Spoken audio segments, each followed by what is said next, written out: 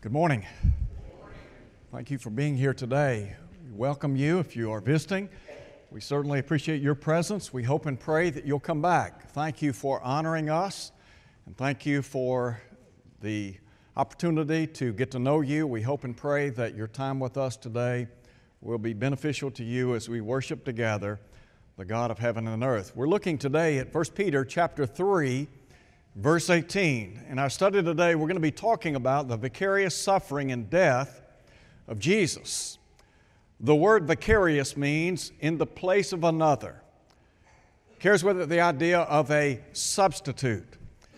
And so when we look at 1 Peter chapter 3, verse 18, Peter tells us that Christ also once suffered for sins, the just for the unjust, being put to death in the flesh, but made alive by the Spirit. 2,000 years ago, the greatest tragedy the world has ever known took place. Jesus was crucified on Calvary, Golgotha. Luke tells us when they came to the place called Calvary, there they crucified Him. And the malefactors or thieves, one on the right hand and the other on the left. On the other side of the coin, what occurred 2,000 years ago was the greatest single thing the world has ever known. Because Jesus died and paid the price for our sins. And that's what Peter is saying in 1 Peter chapter 3 at verse 18. So in our study today, I want to begin by talking about, first and foremost, a viable sacrifice. Now, Peter said in the long ago, Christ also once suffered for us, the just for the unjust. To understand that there was strategic planning related to the cross. The cross was not an afterthought on God's part following the fall of Adam and Eve in the Garden of Eden. But rather, God had a plan in place before He ever laid the foundation of the world. You remember John in Revelation chapter 13, spoke of Jesus and he said that He was the Lamb slain before the foundation of the world. Paul, in writing to the church at Ephesus, would tell us that God had a plan in place so that we, that is, members of the human family, might stand before Him holy and without blame. That's a wonderful concept. Peter would say in 1 Peter chapter 1 that Jesus was foreordained before the world began. To understand first and foremost that before God framed the world, He had us in mind.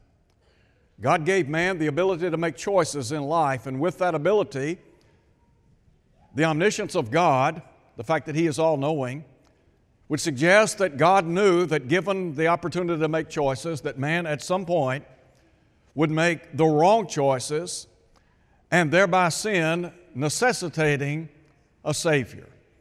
So God had that plan in place. Do you remember when God called a man by the name of Abraham in the long ago? 2,000 years before Jesus made His way into the world, God said to Abraham, "In you shall all families, all nations of the world, the earth, be blessed." And so from that time forward, really Genesis chapter 3, verse 15, the unveiling of the promised seed. But in Genesis chapter 12, you have the beginning of the formation of the Hebrew nation. And God is going to begin unveiling that redemptive promise. And so then we come down to Galatians chapter 4, and Paul would say, when the fullness of time was come, God sent forth His Son, born of a woman, born under the law, to redeem those that were under the law. So God had a strategic plan in place to redeem us. But then, what about the substitutionary purpose of the cross? Now, listen again to what Peter said. Christ also once suffered for sins, the just for the unjust. Now we know that Jesus was the sinless Lamb of God. The Bible tells us that the Lord Jesus never committed sin. He was the perfect solution to sin. And so we go back and pick up passages like 2 Corinthians chapter 5, where Paul would say, "Him who knew no sin, He became sin on our behalf that we might become the righteousness of God in Him." You see, God was the primitive cause of our salvation. God's the one that served as the architect to draw up this divine plan of redemption. Jesus, however, was the sacrificial cause of salvation. He was that Lamb of God that was given to take away the sin of the world, as John records in John chapter 1. He is the Passover that was sacrificed for us. So Jesus, as Peter would say in 1 Peter chapter 2, Jesus bore our sins in His own body on the cross, that we being dead unto sin might live unto righteousness. You think about that for a minute. When Jesus went to the cross, He took your place. He took my place. The Lord Jesus did not do anything meriting death. As a matter of fact, Pontius Pilate, you remember when Jesus stood before Pontius Pilate, 3 times Pilate said to the Jews who were intent on putting Him to death, "I find no fault in this man." The Lord Jesus was innocent of the charges that had been trumped up, leveled against Him. And then we have a record of Pilate asking the question, "What then shall I do with Jesus who is called the Christ?" And their response of the people in the first century, "Let Him be crucified." Now that was God's plan. And when you look at the life of Jesus, to understand that the Lord Jesus had a singular aim in coming to planet Earth, and that was to fulfill the will of God the Father. Do you remember Jesus said, for example, in John chapter 8 on one occasion, the Lord said, "I always do those things that please Him." Everything the Lord did was in concert or harmony with the will of the Father. And so in John chapter 17, Jesus could say in the shadow of the cross, "I have glorified you on the earth. I have finished the work which you have given me to do." Jesus died for you. Now, you remember what the record says back in the book of Matthew? The Bible tells us that as they made their way to Golgotha or Calvary, the Lord Jesus fell beneath the weight of the cross. They compelled a man by the name of Simon of Cyrene to bear his cross. Jesus really didn't have a cross. The cross Jesus bore to Calvary that Simon would take up was our cross. He died in our place. As we noted a moment ago, the word vicarious means in the place of another. We rightfully should die and pay the penalty for sin. But when Jesus died, that satisfied the demands of the justice of Almighty God. And so as a result of that, we enjoy freedom from sin. Now, there's a second thing I want to call your attention to. First, we think about this viable sacrifice. But secondly, there's what I would call His visible suffering. Now, the Bible says in 1 Peter chapter 3, verse 18, that Jesus once suffered for sins. Have you ever thought about the emotional trauma of the cross? Try to get inside the mindset of Jesus as He made His way to Golgotha. Now, we can look at what the record says concerning His agony in Gethsemane. When Jesus went to the Garden of Gethsemane, He took with Him Peter, James, and John. And the Bible tells us that Jesus began praying to the Father. The Lord Jesus recognized that the cross lay before Him. And He is struggling with the weight of the cross. The human side of Jesus is demonstrated in the fact that Luke would tell us, being in agony, He prayed more earnestly. Or you think about the Hebrew writer in Hebrews chapter 5 when he said, talking about Jesus, who in the days of His flesh offered up prayers, supplications with strong crying and tears unto Him who was able to save Him from death. and he was heard in that he feared. So here's Jesus, and he is wrestling with the weight of the cross to understand that the weight of the human family, the sin of mankind, is weighing upon him, and he is going to execute the will of the Father come what may. And so there is the agony of Gethsemane. I think it's interesting to note, the record says 3 times Jesus prayed to the Father, if there is any other way. In other words, if there's some other way that your will can be accomplished, please, Father, let that come to pass. But each time he subjugated his will to the Father's, didn't he? Not my will be done, but yours. And then what about the agony of Golgotha? The Bible says that Jesus was crucified between 2 thieves.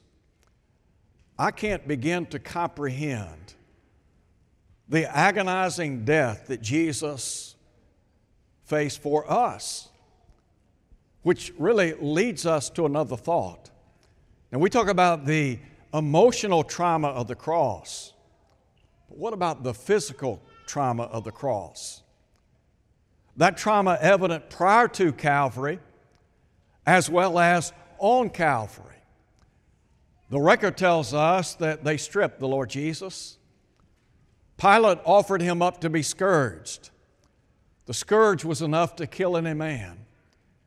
I can only imagine what the upper torso of the Lord Jesus looked like after the Roman soldiers scourged him. The whipping, the beating that he took. Sometimes we use the expression beaten to a pulp.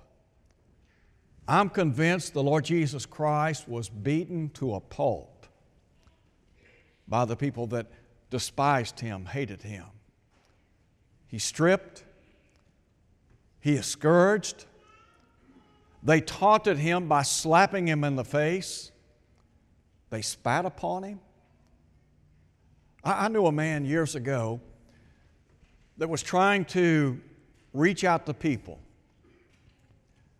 and share the gospel with them. And he said that they were literally spat upon. How degrading. And yet the Bible says concerning Jesus, the Creator, the Redeemer, that they spat upon him. And then when they made their way to Calvary, what about those nails that were driven into his arms, into his hands? Can you imagine the piercing, agonizing pain that coursed his body? Every muscle, every tendon, the nerve endings, the searing pain and agony. Why did he experience all that?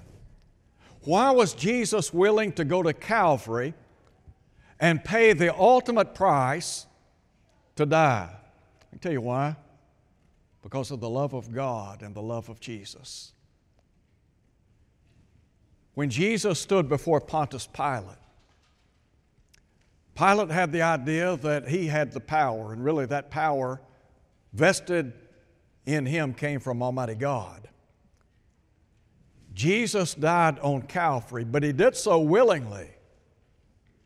You remember he said on one occasion, he could summon the Father and he would send 12 legions of angels. A Roman legion consisted of about 5,000 to 6,000 troops. So Jesus was saying that at his beck and call, the Father would summon some 60,000 to 72,000 angels to his defense. So what was it that held him welded to that cross? Was it the spikes? I mean, is that what kept him on the cross? The Roman soldiers? And bear in mind, as Jesus hangs upon the cross, that you've got the religious leaders, the Jews who were present, as well as the Romans, and they are taunting the Son of God. They're casting insults into his face. the robbers that were crucified with him, they too took part in insulting the Son of God. They questioned his sovereign power. They questioned the sovereignty of his position, that he was the Son of God. And by the way, if you're the Son of God, come down from the cross and we'll believe you. You think Jesus could have come down from the cross? The thought occurred to me this past week. Go back and examine the life of Jesus. Look at the numerous miracles that Jesus conducted during the first century, beginning at Cana of Galilee, when he turned water to wine. I mean, this is a guy that healed people that had been paralyzed. Here was a man that, in John chapter 9, gave sight to a man that had been born blind. In John chapter 11, he raised Lazarus from the dead. Now, these miracles were not done in a corner, but rather the people that stood at the foot of the cross acknowledged that he had saved others, but they said he can't save himself. Now, do you really believe that? That Jesus could not have saved himself? And I try to put myself in the place of those who stood at the foot of the cross. Here's a guy that has demonstrated time and again the miraculous power of Almighty God. He has raised the dead, and you're questioning his sovereign power? You're questioning his sovereign position? If he's the Son of God, listen, he is the Son of God. He was the Son of God. I want to believe that I would have feared in my heart of hearts calling out a man that had demonstrated the power of God time and again. In my mind, I would have thought, who's to say that he's not going to strike me down? So here's Jesus, suffering for us. There were a lot of animals that were put to death under the Old Covenant as well as under that period of the patriarchs. All of those blood sacrifices anticipated the coming of God's Lamb, being Jesus. The Passover that was instituted by Almighty God while the children of Israel were in Egypt, that was a type of the sacrifice of our Passover, that being the Lord Jesus Christ. So Jesus Christ, the Son of God, He suffered immensely for us. Just a moment ago, we partook of the Lord's Supper. Could I ask you today, when you took the bread, symbolizing the body that was given in your stead, as well as mine, did your mind go back to Calvary? Did you think about the fact that Isaiah said 7 centuries before Jesus came to earth that He was wounded for our transgressions, He was bruised for our iniquities. The chastisement of our peace was upon Him, and with His stripes we are healed.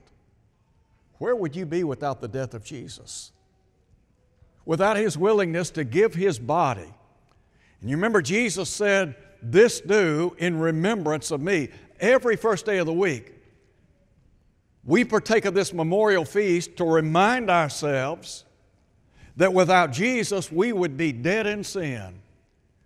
And ultimately, we would suffer the consequences of a life of sin. Paul spelled that out in Romans chapter 6, verse 23, when he said the wages of sin is death, not physical death, spiritual death, eternal separation from Almighty God. As we partook of the fruit of the vine, the cup, Jesus said that that cup symbolized the blood of the new covenant, which was shed for many, listen to Him, for the remission of sins. All those blood sacrifices under the period of the patriarchs, the countless sacrifices offered under the Mosaic dispensation, not a single blood sacrifice satisfied the demands of divine justice. Only the blood of Jesus. And you think about the blood that was shed in your stead and mine, that every first day of the week we bring to our memory the fact that Jesus shed His blood so that we might enjoy, as He said, celebrating the Passover with His apostles, His disciples, so that we might enjoy the remission, the forgiveness of our sins.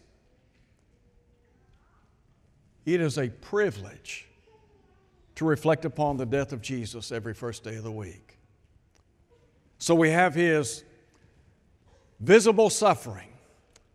But then thirdly, there is the victory of salvation. Now the Bible says that Jesus was put to death in the flesh, but made alive by the Spirit. 3 days following the death of Jesus, the Bible tells us He rose from the dead.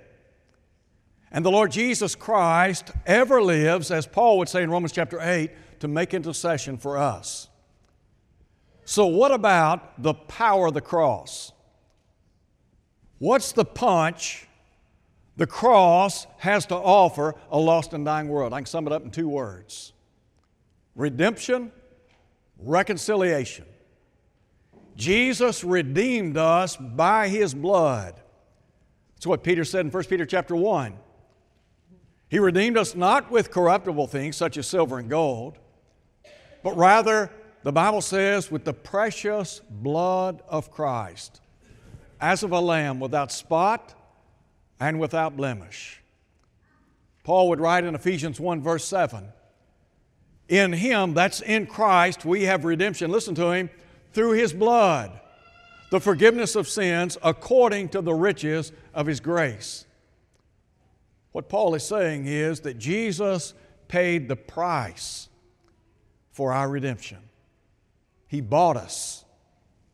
He bought and paid for us with His divine blood. So there is redemption by His blood and reconciliation in His body. Now the Bible tells us, going all the way back to the eternal plan of God, that the church was God's redemptive plan. In other words, the church exists according to the eternal purpose which He purposed in Christ Jesus our Lord, Ephesians 3, verses 9 through 11. Now when Paul wrote to the church at Ephesus, in Ephesians chapter 2, verse 16, Paul would say that Jesus reconciled both Jew and Gentile, listen to him, in one body unto God through the cross. Today we have been reconciled, haven't we? The Lord Jesus Christ functions as our mediator, as Paul would say in 1 Timothy 2. He serves as our intercessor. He functions as an advocate. And He is the one that has reconciled the two parties. When sin entered into the world, man became estranged from his God. And that occurred in the garden. The only way to effectively bring the two parties together, man and God, was for Jesus to go to the cross. And so you have God on one hand, you've got mankind on the other, and Jesus in the middle. And the Lord Jesus is taking the hand of man, the hand of God, and bringing the two together. And so we enjoy redemption and reconciliation in His body. Now we talk about the plan of the cross. What's the plan of the cross? But to understand first and foremost that Jesus is the person who has the ability to save. No one else can save. There's not a person on earth that has the ability to save us from sin, only Jesus. Jesus would say, I'm the way, the truth, and the life. No man comes unto the Father but by me. And you remember in Acts chapter 4, verse 12, the Bible tells us, the apostles said, neither is there salvation in any other. There is no other name under heaven given among men whereby we must be saved. The Lord Jesus is the one who saves. So what about His plan? When Paul wrote to the church at Rome, he said, God be thanked that though you were the servants of sin, you obeyed from the heart that form, that pattern of doctrine delivered to you. And being set free from sin, you became the servants of righteousness. God has a plan in place so that you might enjoy fellowship with Him. Now you think about that. We have a holy God in heaven who desires our fellowship. We have the opportunity to be at one with the Father. Well, who made that possible? Jesus did. And His plan is very simple. It necessitates faith in Jesus as the Son of God. Now, I know that there were a lot of folks that stood at the foot of the cross. They hurled insults into His face. They didn't believe in Him. And yet, we have the opportunity to examine the evidence. And we, like Peter and others, can conclude that Jesus was exactly who He said He was, and that's the Son of God. And then to recognize there's a better way of life than just living in the world. That better way of life begins with faith and then repentance, a turning away from sin unto the Savior. To say, you know what? I'm going to live the rest of my life a different person. And listen, that's afforded to us through the new birth. The new birth that Jesus talked about in John chapter 3 affords us a new beginning in Christ.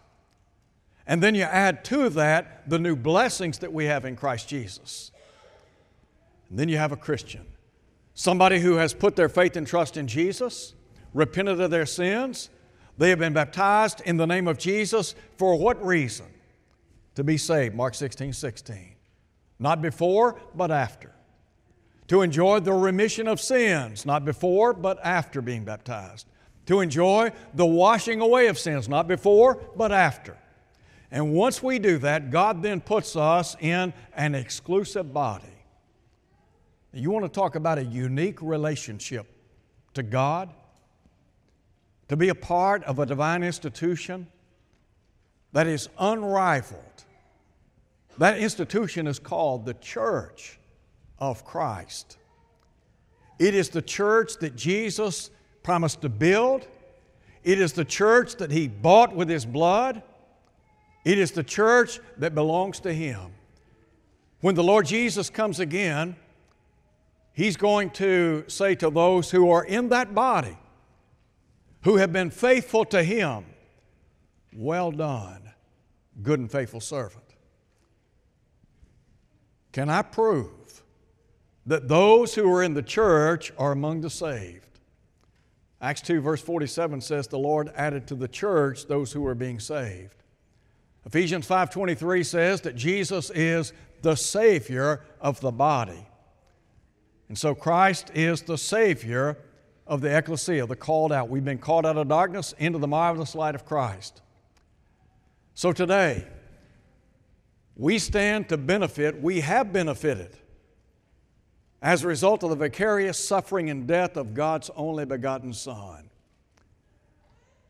There's a reason why John 3:16 is called the golden text of the Bible. For God so loved the world that He gave His only begotten Son, that whosoever believeth in Him should not perish but have everlasting life. The Lord is encouraging people today to come to Him. As He said in Matthew chapter 11, "Come unto me, all you that labor and are heavy laden," the promise being, I'll give you rest. From what? From sin. Rest from the servitude of sin. And to be a part of His divine body and to enjoy fellowship and to know that when this world ends or when life meets death, that we go home to be with God. If you're here today and you're not a Christian, I encourage you to come. To remember that Jesus died for your sins as well as for my sins. And then, if you're here today and maybe you're not what you ought to be and you want the prayers of this church, we'd be more than happy to pray on your behalf. There's a loving God in heaven who will abundantly pardon every single sin. You can enjoy fellowship with Him once again. Won't you come as we stand and sing?